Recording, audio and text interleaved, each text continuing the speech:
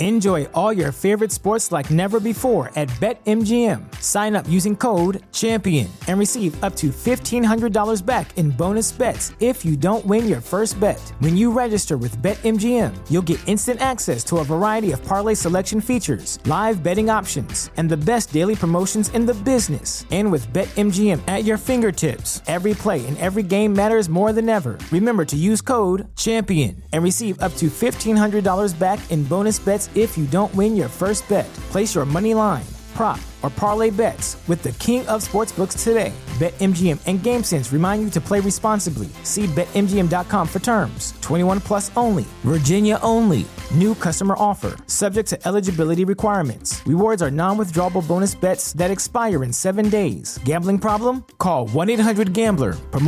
Promotional offer not available in Washington, D.C. You're listening to Nightmare on Film Street. The current time is 6:66. Traffic is clear ahead from here to the afterlife, but it's hell outside. For the next hour, you're on Nightmare time.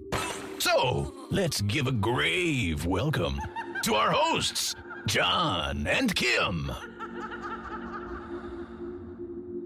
Hello again, Fiends, and welcome to Nightmare Alley, a detour podcast from Nightmare on Film Street. I'm Kim. I'm John, and this week we are talking with filmmakers Rob Savage, Jed Shepard, and Gemma Hurley, whose most recent film, Host, is currently playing on Shudder. The found footage quarantine movie conceived, filmed, and released during a pandemic, and it is so awesome. I hope that you have seen it. It is streaming on Shudder.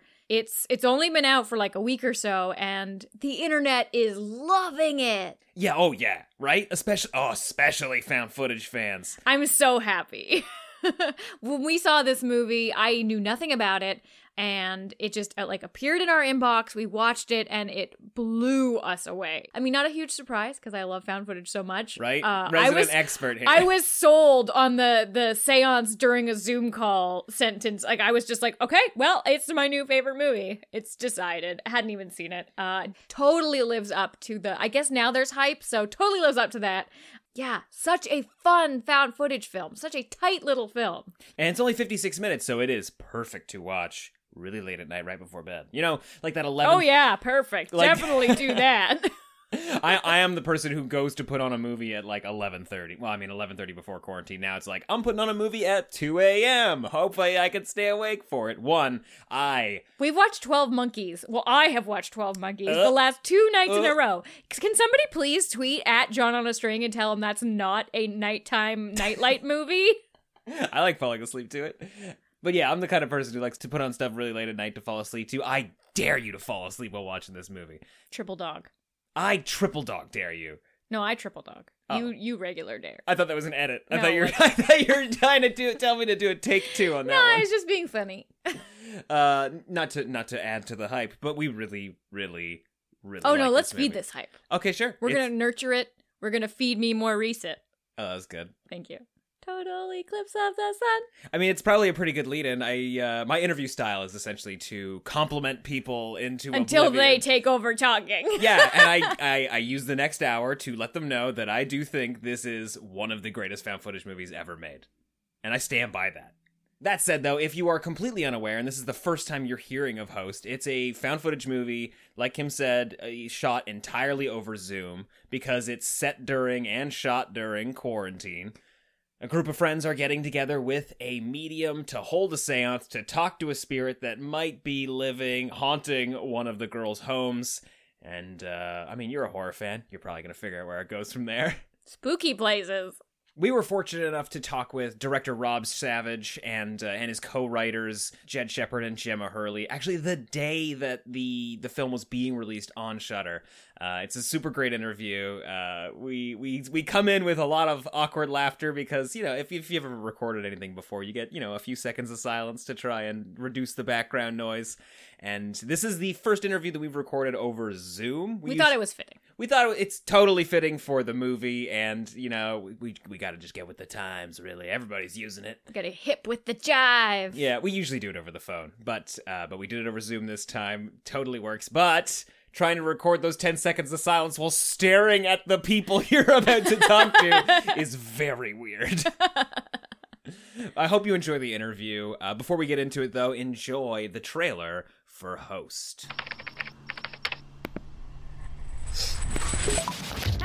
Hey.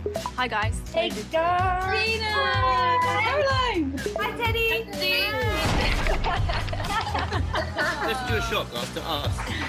Hey, everyone, get in. 3, 2, 1. Have you ever done anything like this before? I've never done this over Zoom. Obviously, we're not physically together, but there's no reason why Spirit can't communicate over the internet. Nothing's gonna happen. Visualize us sitting in a circle. Spirit, we invite you to use us to pass on any communication. Is there anyone there? Please come forth.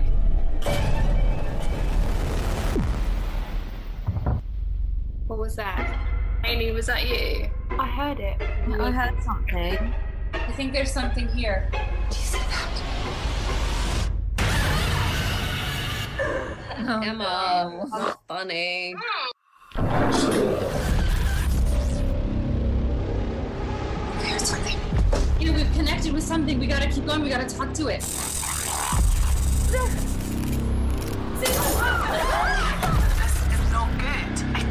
Not to disrespect the spirits. It could be something demonic. Hey, this is all your fault! Not my fault! This is your fault!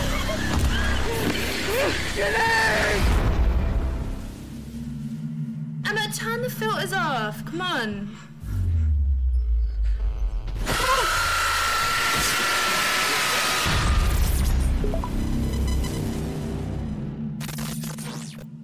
Hello, guys. Thank you very much for joining us today on the podcast and for sitting through 10 seconds of awkward silence.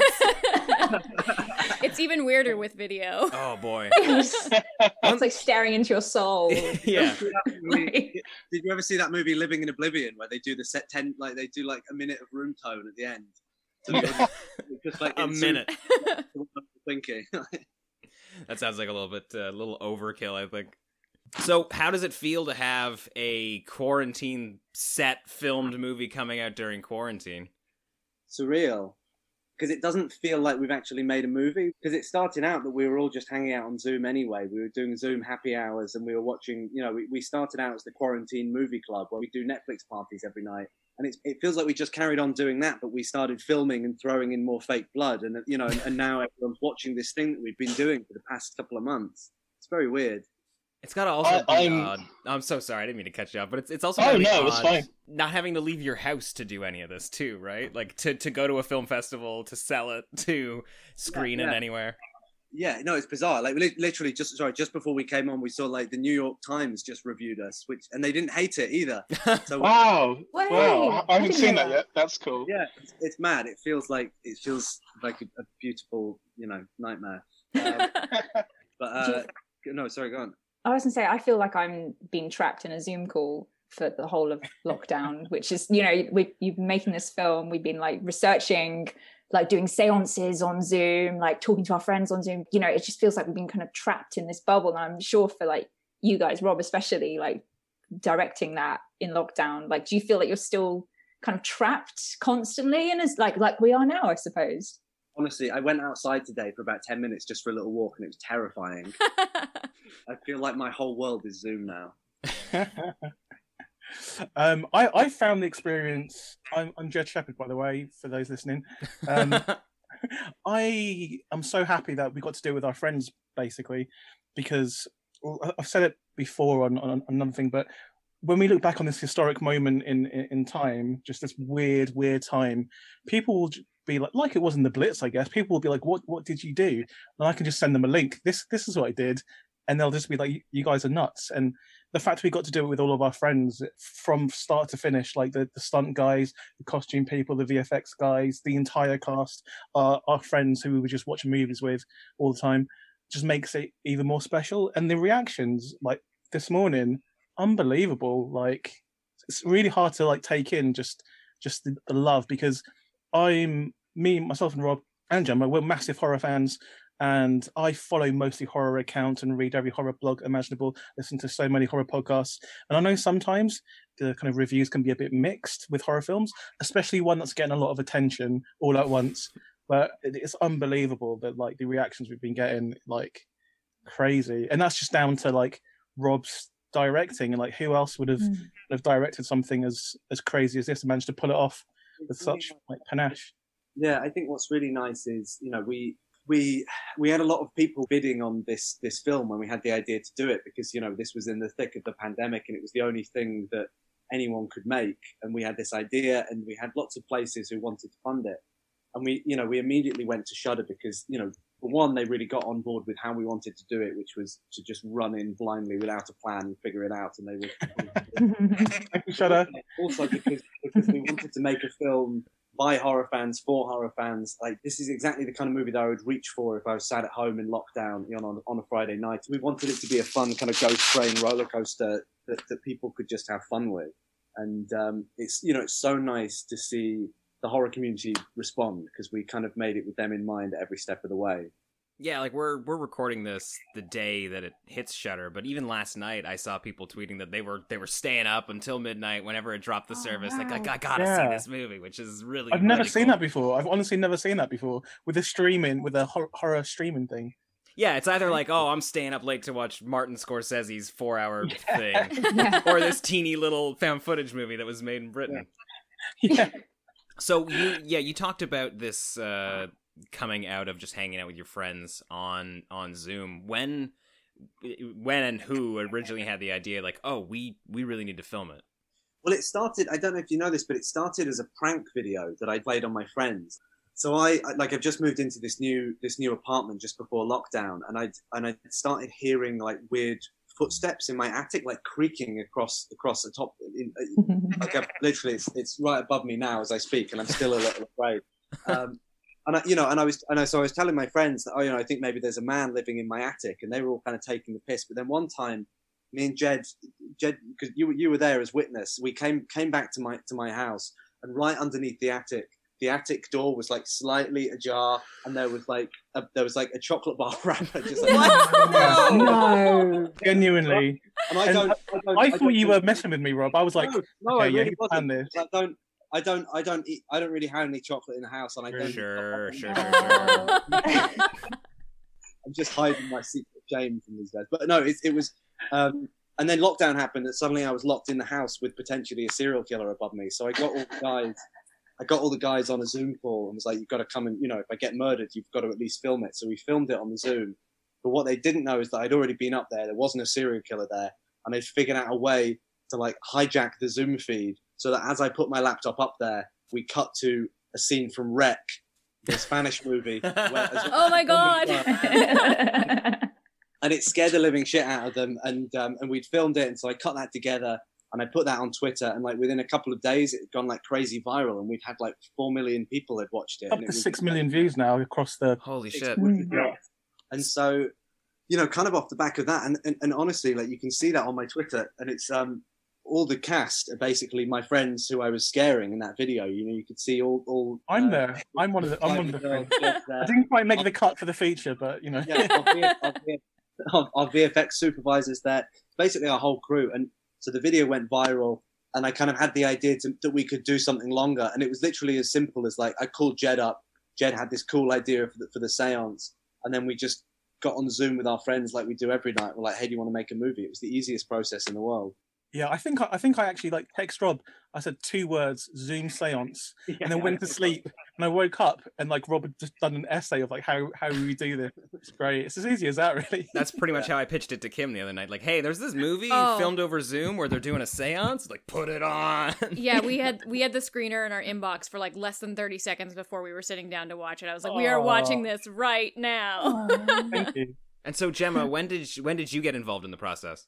Oh my Lord. I mean, Rob, I don't know how long it was between you guys doing the prank video, but I guess maybe you feel differently about this. It was just like we just want to kind of figure out how to build a story and like relationships and a kind of dynamic around this like amazing prank video you guys had done. You had all these kind of wish lists of all these amazing things you wanted to see, like these really cool stunts and these amazing cast of actresses that you wanted to use as well. So I suppose like we all kind of came together to like develop a kind of story and like a framework for the actors to improvise around. Do you guys see it in that same way? I think that's totally right. I think that like the heart of the movie comes right from Gemma. And me and Jed had basically a list of all the cool stunts and scares we wanted to do, and no, we didn't have a plot to hang it across. I thought you guys were mad. I was like, how are they going to pull this off? Like, this is insane. Like, I mean, I'm not going to spoil the things in the film. People can see it themselves. I was like, this is like in lockdown during quarantine where people cannot speak to each other or get close to each other. You had all this like ambitious plans, and it was like, but you guys did it. It was insane. Yeah, and to put it bluntly, you don't want two guys writing for like six girls. So well, it's the thing. It was like female toxic relationships. Let's yeah. I didn't know anything about that, to be honest. So Gemma really helped. The nice thing was as well, like Gemma didn't know any of the actresses at first. So the first time actually Gemma met the actresses was when we staged. We got like I know some real mediums, and we hired one of them to come onto a Zoom call and do a real seance for our actors. And we recorded it too. That was the first time that Gemma ever met them. She came on so she could see how they all reacted, and they're all scaredy cats, and how the dynamics of the group, and from there, like Gemma was really able to just bulk up the kind of character story, and all the stuff that means that people care about the scares came from Gemma kind of observing these dynamics and bringing that to the fore, because we had the benefit of them being real friends as well, which I think is what gives it such a nice energy at the start. Thanks, Rob. I was just going to say, like, I feel like that cast you guys have, they're your friends, but like it was already kind of there. Like, they're so, I mean, anyone who can watch the film, like they are so charming. Like it's all just so natural, and like it was just kind of like focusing on that and pulling out those certain elements. They kind of like did our job for us in a lot of ways. It was great. Cast was unbelievable. It was so lucky to have such talented friends all around, and just the main girls in the cast are incredible. We've done films with them before. If you've seen Dawn of the Deaf, a film that me and Rob did a few years ago that played Sundance, 3 of the girls from that are in this, and Gemma and Emma are from my film Multiplex, which isn't out yet. Actually, all of the girls in Host are in this other film called Multiplex, which will come out soon. But yeah, we're so lucky that we had the right dynamic of girls as well, and they're so believable as friends because they really are. And I mean, that's the magic of it. And we were super keen to get this out while it was still relevant, while it was still, we were in the thick of the lockdown when it happened. And honestly, when we were making it, it felt like we were probably going to be in lockdown until the end of the year. It felt endless. We really wanted to get it out while that was still our reality. So one of the things that we did is we basically decided we'd never get to a script in time. So we kind of did a roadmap for the actors instead. Okay. We did a kind of 10-page beat sheet, but what we did we kind of hid certain things from the actors. So everyone would get a kind of red-acted script, and they'd know exactly what happened to their character, but they wouldn't know what happened to the other characters. Wow. So what we did is we filmed all the stunts, all the deaths, anything scary. We filmed those on the first couple of days, and then we cut it, we put all the sound effects on, and then I was able to, when we were doing the group stuff, I was able to play these scenes to them live in real time. So a lot of their reactions, they're reacting to things that they had no idea were coming, like they were seeing their friends get killed or thrown around the room or whatever in real time, which is why a lot of it feels so like authentic, because they're genuinely like having the shit scared out of them. That sounds like a blast. Although isn't like the scariest bit in it when someone sneezes by accident as well? It's like they're like, oh my god! That's the funniest bit to me, just because it's so tense at that point, and then Hayley sneezes, and then the girls don't know whether to laugh or like just to keep going on. It made it so much realer. That wasn't planned at all. I was so happy. I was like, before I was muted on the call, and I was like so happy on the other side, because you can tell actually she's like holding in a sneeze the whole time she's acting that scene.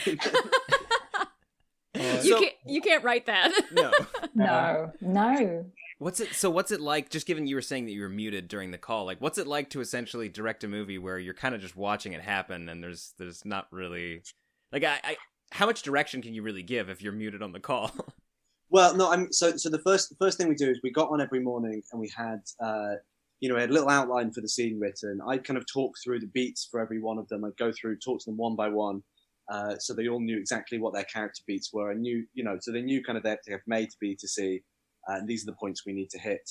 Then the first thing we do is we do a big, long, messy take. Like the first take was always about 3 times as long as it would appear in the film, just so they can get everything out. We can see what works.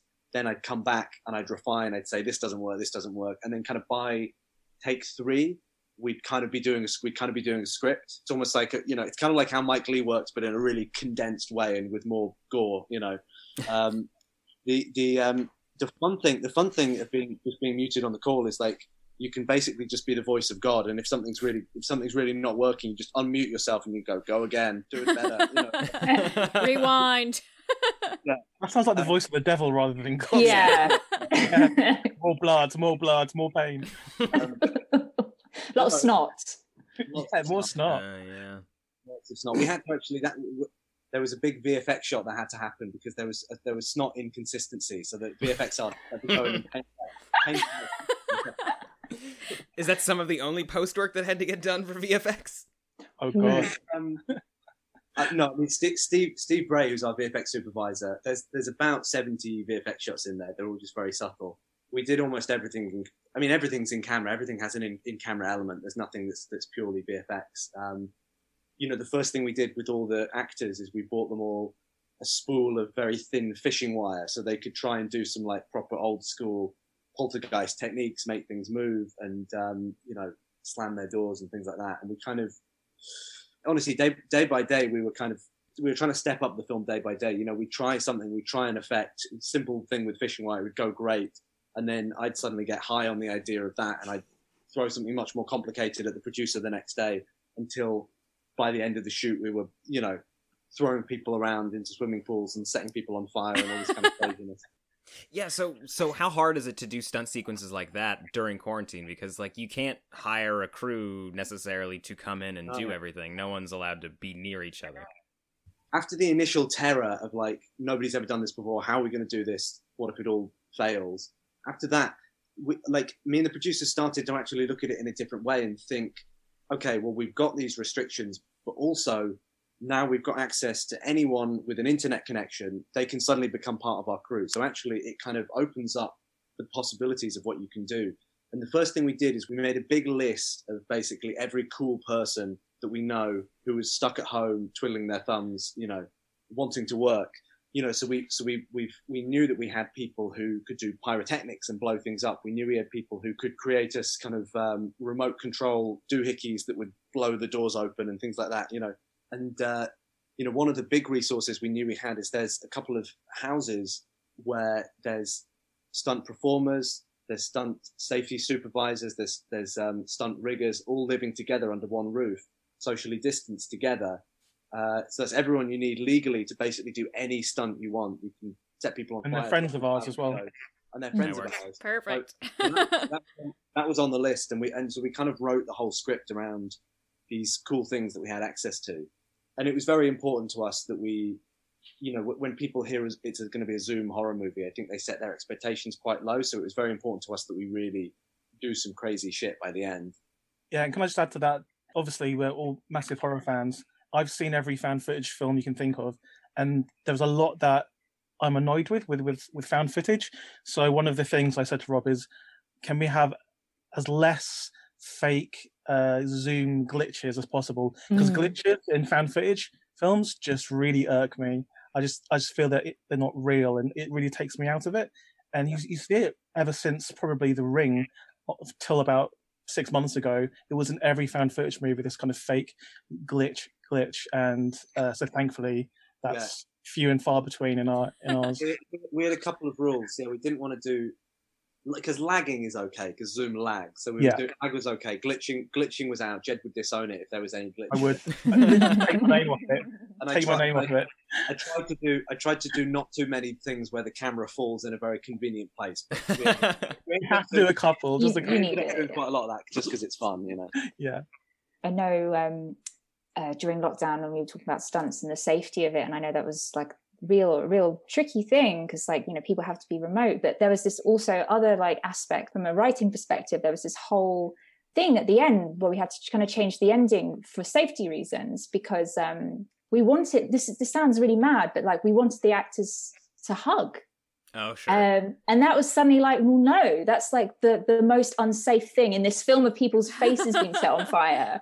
Hugging became like the most unsafe thing. Most taboo, yeah. And I really love what you guys, in the end, I think, did you guys, Rob, did you do it on the fly, like change the ending, you kind of tweaked it? I love it. It's so funny and it's so recognizable, that kind of like, when you want to like hug someone you haven't seen in lockdown for ages, and what you've done instead, it just feels really true. But that was just really strange. Yeah. No, I remember that. It didn't even strike us until we were about to shoot it that like we definitely couldn't do that. And a lot of people picked up on that as one of their favorite moments in a film full of like really cool stuff. That's one of their favorite moments. So.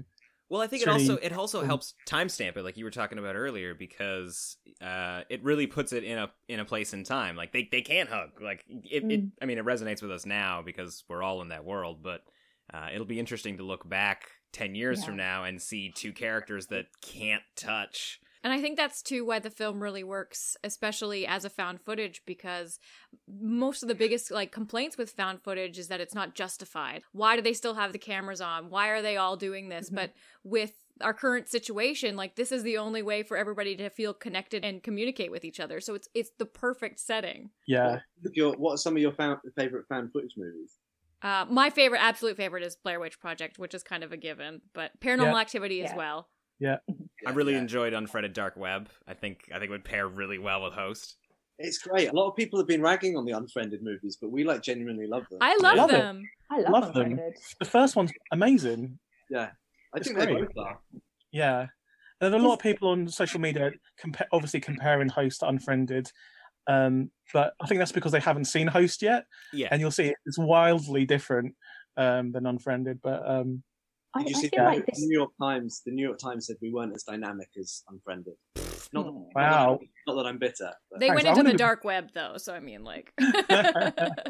Maybe Trump was right about it. No, I'm joking. I kind of see this film... I think you guys were saying in the beginning that we watched a lot of references to kind of figure out the tone that we wanted people to feel when they saw this. And I think, Jed, maybe you'll agree with this, but like I felt like Ghostwatch was like one of the best references, that kind of joy, that fun, that like that feeling that you're complicit in the film somehow.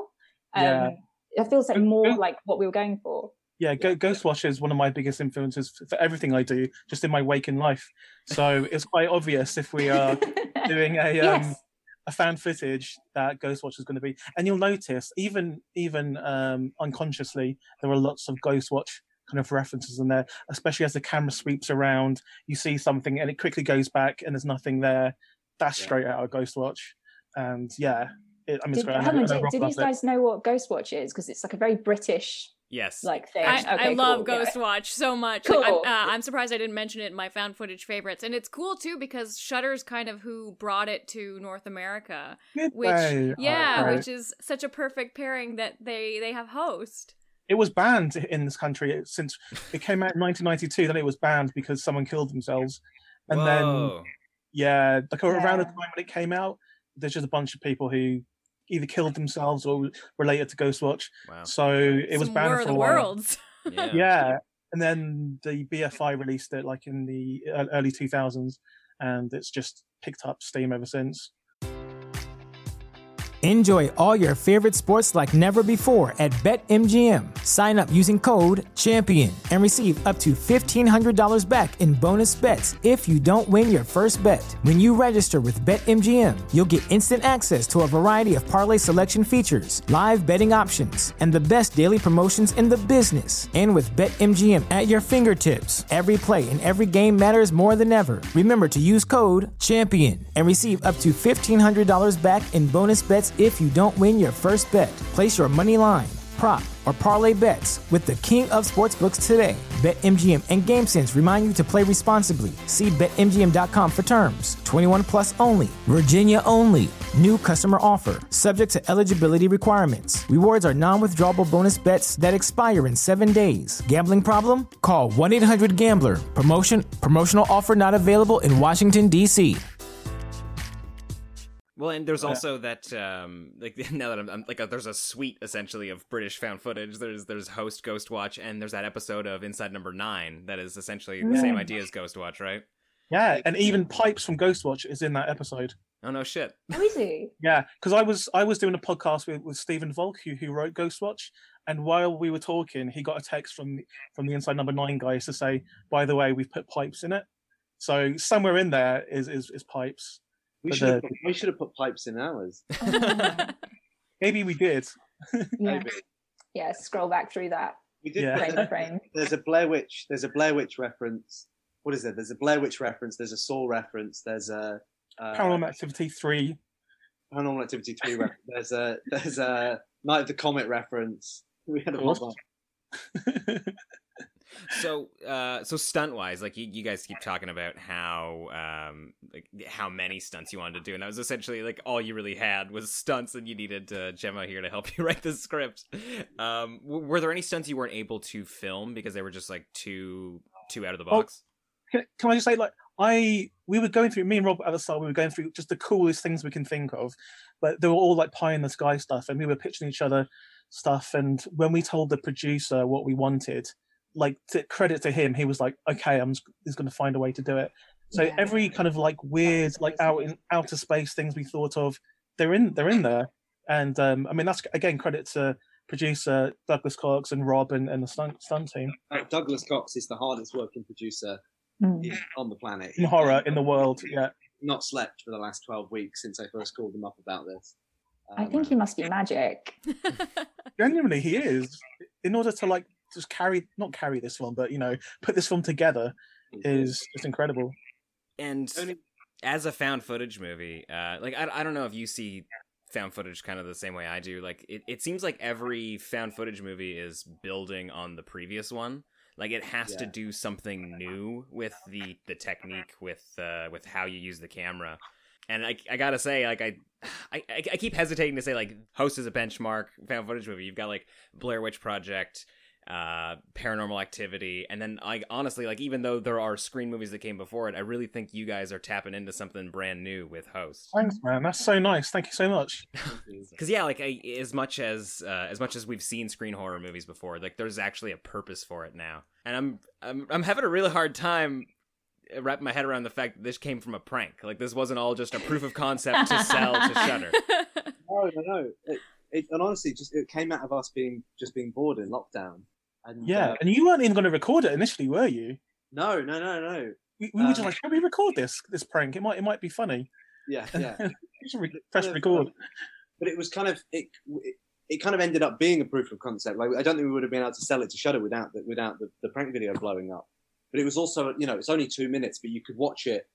And we record. So we got some people to record on speaker view, some people recorded on grid view. So I was able to like cut back and forth, and it was like, oh, okay, it's not that kind of grating to watch. It doesn't feel annoying to like watch it in this format. So like maybe, at first we were thinking of stretching it out into like a short film, or we were going to do another like more elaborate prank or something. And then just kind of between me, Jed, and Doug, who we've worked together for the past like I don't know, like 5-6 years or something. We're all just very bad influences on each other, and we kind of everything snowballs from the first conversation until suddenly it's a feature film. It gets more and more elaborate, and then we've got to make this Frankenstein monster of a film because we're sold on the idea of this creation. But yeah, just talking about that we've made films before, and you can kind of see the progression in what we've done. Our first film together was one called Absence, starring Paul McGann. It was a short film in 2014-15. And then came Dawn of the Deaf, which stars 3 of the girls from Host, and that was like 2016-17. And then we did Salt with Alice Lowe, which came out a couple of years ago and was really well received. So yeah, this feels like a perfect progression from those into something a bit more fully formed. Yeah, it's nice to do something with a bit more time to kind of expand. Yeah. Yeah, and like honestly, I think it's like a perfect length because it really it's using its medium. Like Zoom calls when they're free, they're only like 40 minutes. Exactly. Was there any pushback with anybody involved about stretching it out to like an hour and a half, 2 hours? It was always the opposite. I mean, when we first sold it to Shudder, I was very adamant that in the contract it could be 30 minutes at minimum, because I just wasn't sure how much it would stretch. I wasn't sure how much good material we'd get from just getting people on a Zoom call. I didn't know if it would be annoying to watch more than 30 minutes. Like, it was so untested, and we didn't even have. We sold it to Shudder with a sentence. Like, we didn't have a script or an outline. We just said it's a Zoom seance. Trust us, and they were like, great. And so we kind of always wanted to hit the 40-minute mark because we thought that would be funny to have it as be the length of a Zoom call. Yeah. And we always had this idea that they'd get cut off at the end when the free Zoom was getting, because we thought that was funny. And and then the nice thing about doing something for a streaming service is it can just be the length it wants to be. The footage was great. The banter at the beginning, which originally was just meant to be like a couple of minutes, ended up being 10 minutes, and it felt like it sustained, and it felt like people would want to see that. And I've been working TV for the last 10 years, and the horrible thing about TV is you've got to be whatever, half an hour to the frame, where you've got to hit an advert break, and you've got to have an artificial crescendo at the end of every advert break, and it's also kind of soul destroying to know that you're not using the best of the footage. You're just trying to squeeze the footage into a shape that already exists. And this was so nice, just being able to say, well, it's not even an hour. It's not like there's any prescribed length to it. It sits really nicely right there. Can I ask you guys a question? Yeah.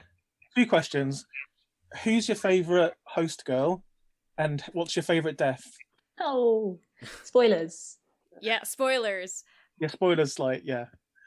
Oh, I think I'm a scaredy cat, so my favorite are just the the silent reactions when things are happening, like when we have our hoods up, and so under the blanket, like those are my favorite moments because I empathize with those, because I mean there were moments where I was watching it like oh yeah, I had like literally the last few frames of the movie I had to replay 3 or 4 times before she would look at it.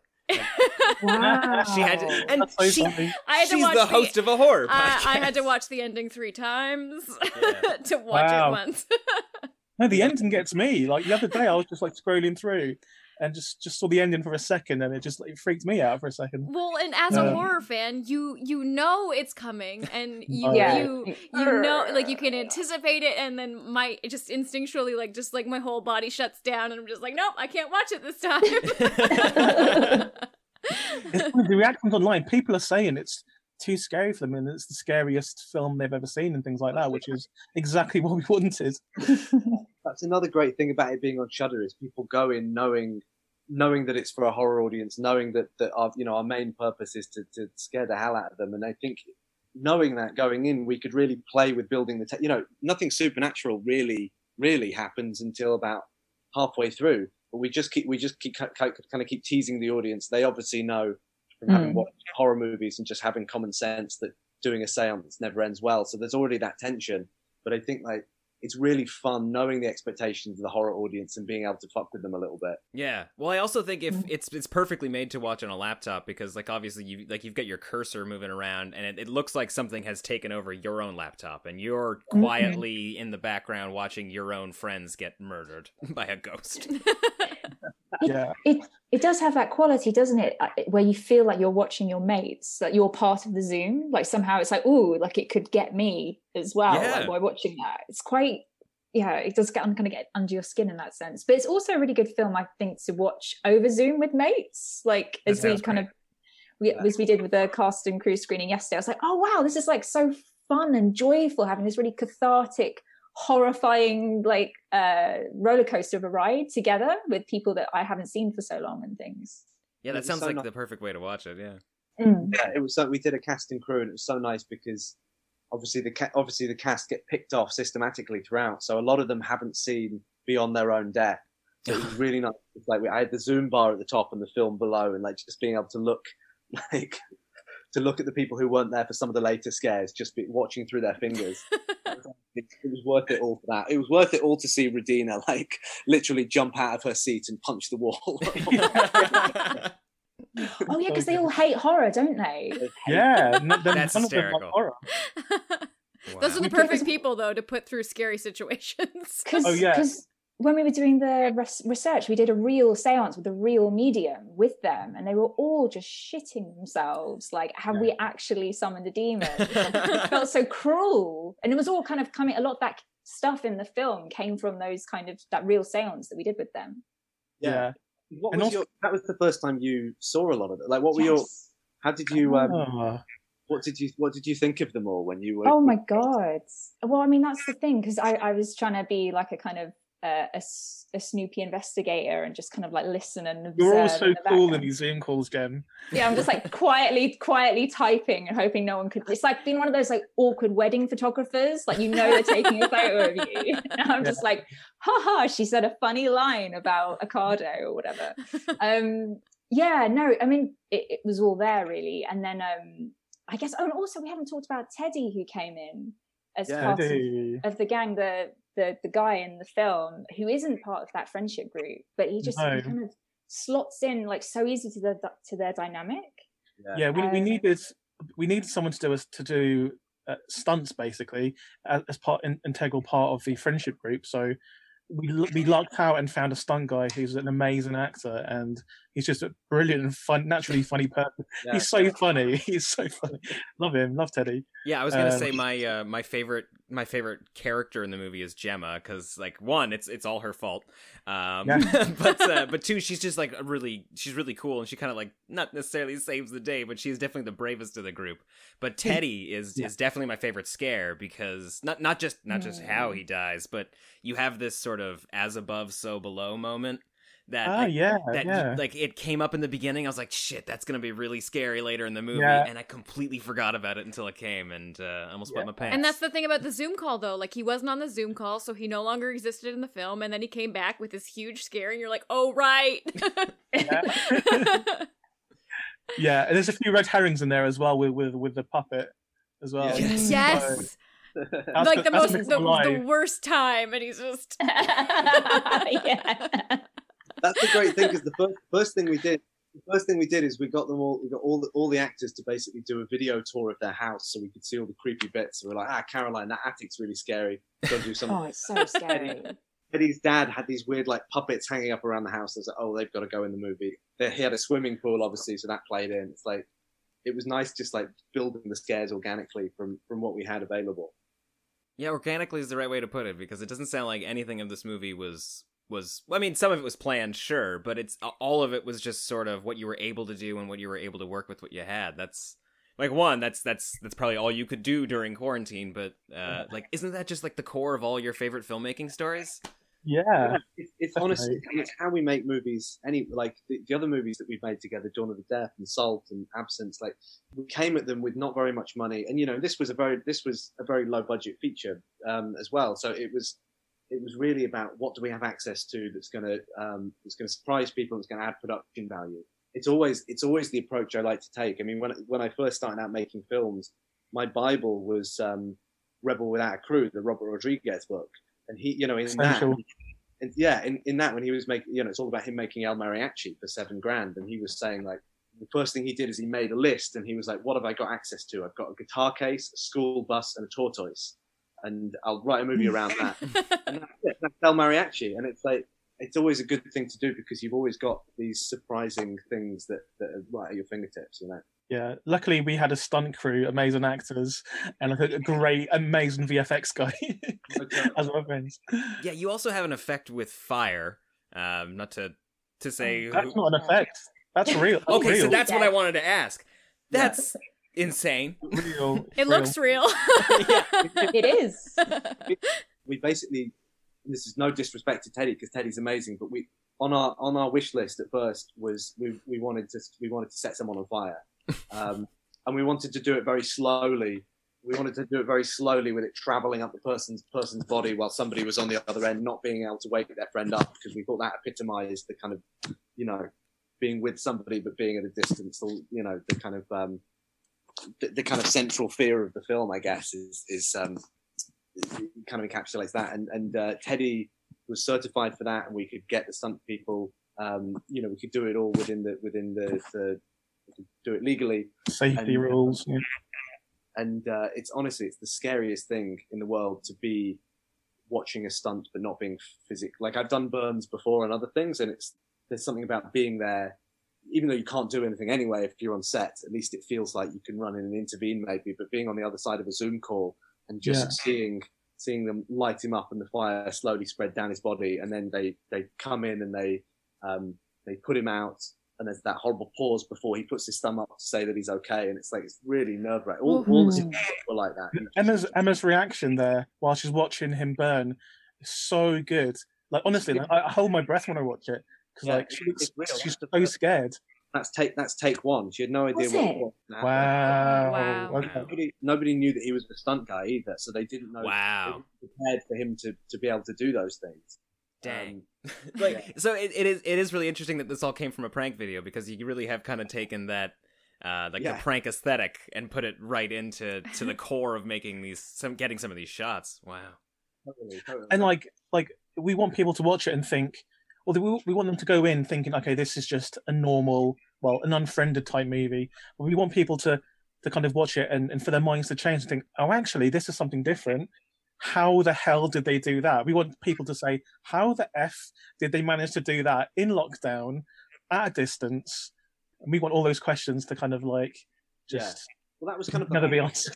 That was kind of the whole point of the last act. The freak out. The freak out. Yeah, when we were writing it, we were like, we're going to play it classy for the first half. We're going to go very slowly, amp up the tension, and then we're just going to have a freak out at the end. So people are kind of like, they think they've got the frequency of the movie, they think they're tuned into it, and then we're just going to blast them. We even named that section "Freak Out," didn't we? Freak Out was everyone starts dying and all the crazy stuff happens. Also, shout out to James Swanton, who plays the creepy demon thing that you see every now and again in like a few frames. It was never actually in anyone's house. That was all shot in his house against like a makeshift blue screen and put in like into all the different spaces. Like, it was all through VFX magic. Oh yeah, Rob, didn't you say that Emma's house, the one with the flower footsteps, wasn't that like 5 different people's homes or something that you stitched together? Was it your house? Emma's house is made up of 5 different houses. So her bedroom is hers. Then she goes downstairs and we've got a hidden VFX cut where she's in my kitchen and I'm playing her dressed in her costume and point of view, doing the flower, pigtail, because I knew how to do some of the effects there. And then she runs into the hall, and then the light starts to flicker, and the camera goes up, and we do a VFX cut there. And when the light explodes, that's in a pyrotechnic expert's house who just filmed one of the lights exploding. Then it goes to darkness, and she's running up the stairs, and the stairs are in a stunt house with somebody else in her costume. She gets picked up in the air. She falls down. And in the blur of the camera there, we cut and we're back in Emma's house. And then after the ghost is in her room and she does the fall out of the window, we do a VFX cut and the fall is at Teddy's house because we had a stunt person there and we filmed the fall at Teddy's house. So shout out to you, Rob, and the editor as well, man. Brenna Ranger, the editor, honestly, we shot this movie, but Brenna made this movie. She was able to wade through and just find all these amazing moments. She's an absolute hero. She's such a storyteller, and she was so integral to this film having the shape that it has, and just the fact that it zips along so well. It's all down to her. Yeah, I can only imagine like editing a found footage movie is probably like an hour-long discussion in itself. And I got a million other things I want to talk to you guys about. Like I love the monster. I love. Oh, damn it! Like, this is a great movie. I really enjoy it. All the time in the world. Keep going. Well, unfortunately, I do think we have to go shortly. But we usually ask people to build their dream double feature at the drive-in.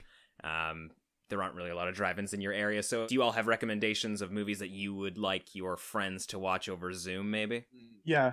Rob, you go first? Yeah, I'd say it's always got to be Evil Dead 2. I think Evil Dead 2 is just it's my favorite movie of all time. It's the best movie to watch with mates. It's the best movie to watch, full stop. It's like 85 minutes or something. It's super fun. It's crazy. And I think have a couple of beers with some friends and watch that and you'll never be disappointed.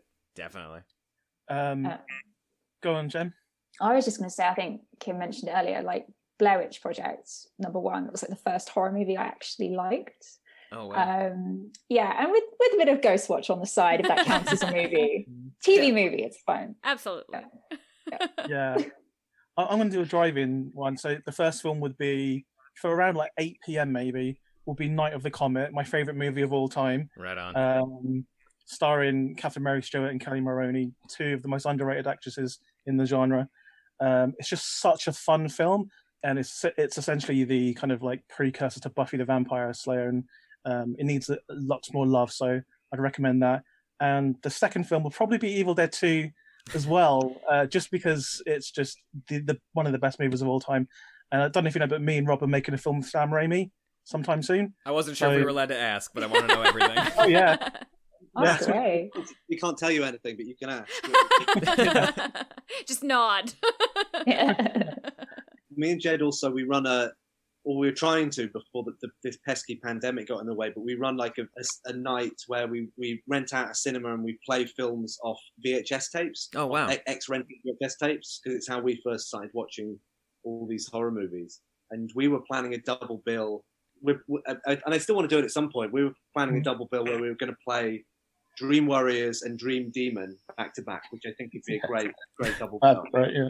Actually, Dream Demon, another British movie, which is really underrated. I've never heard of it. Yeah. No, I don't know. It's so good. The first like minute is unbelievable. Like it'll blow your mind. Just YouTube Dream Demon opening scene. You'll honestly blow your mind. Okay. I'm gonna write that down right now. It's just been released by Arrow in the last month. Oh, perfect. Oh, sweet. Okay, so we'll have it before the end of the year then. Actually, yeah. Now, just bringing up X-rated stuff.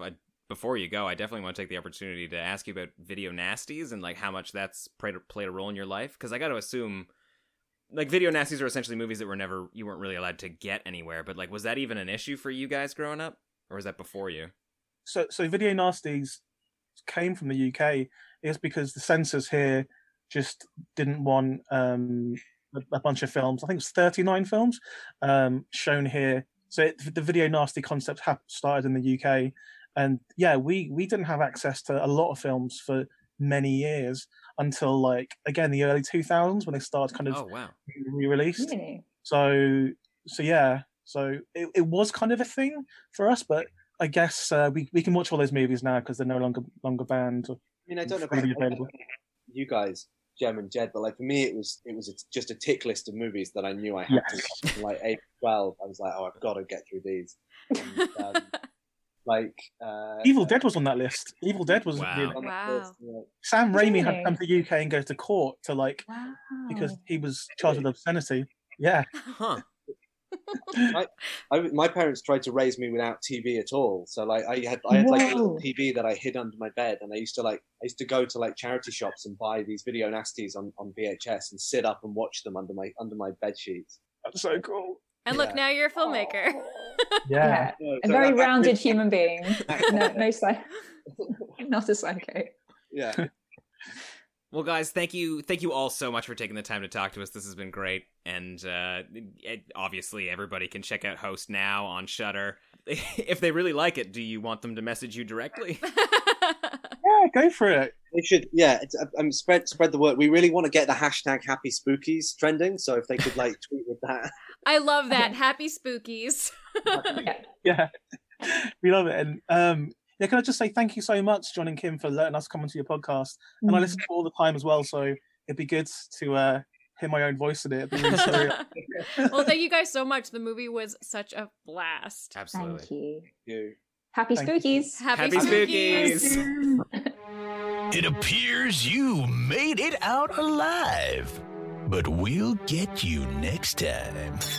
Help us to grow the horde. Leave a 5-star review on Apple Podcasts or wherever you subscribe. More terror can be found lurking on our website, nofspodcast.com. Until next time, stay creepy, fiends.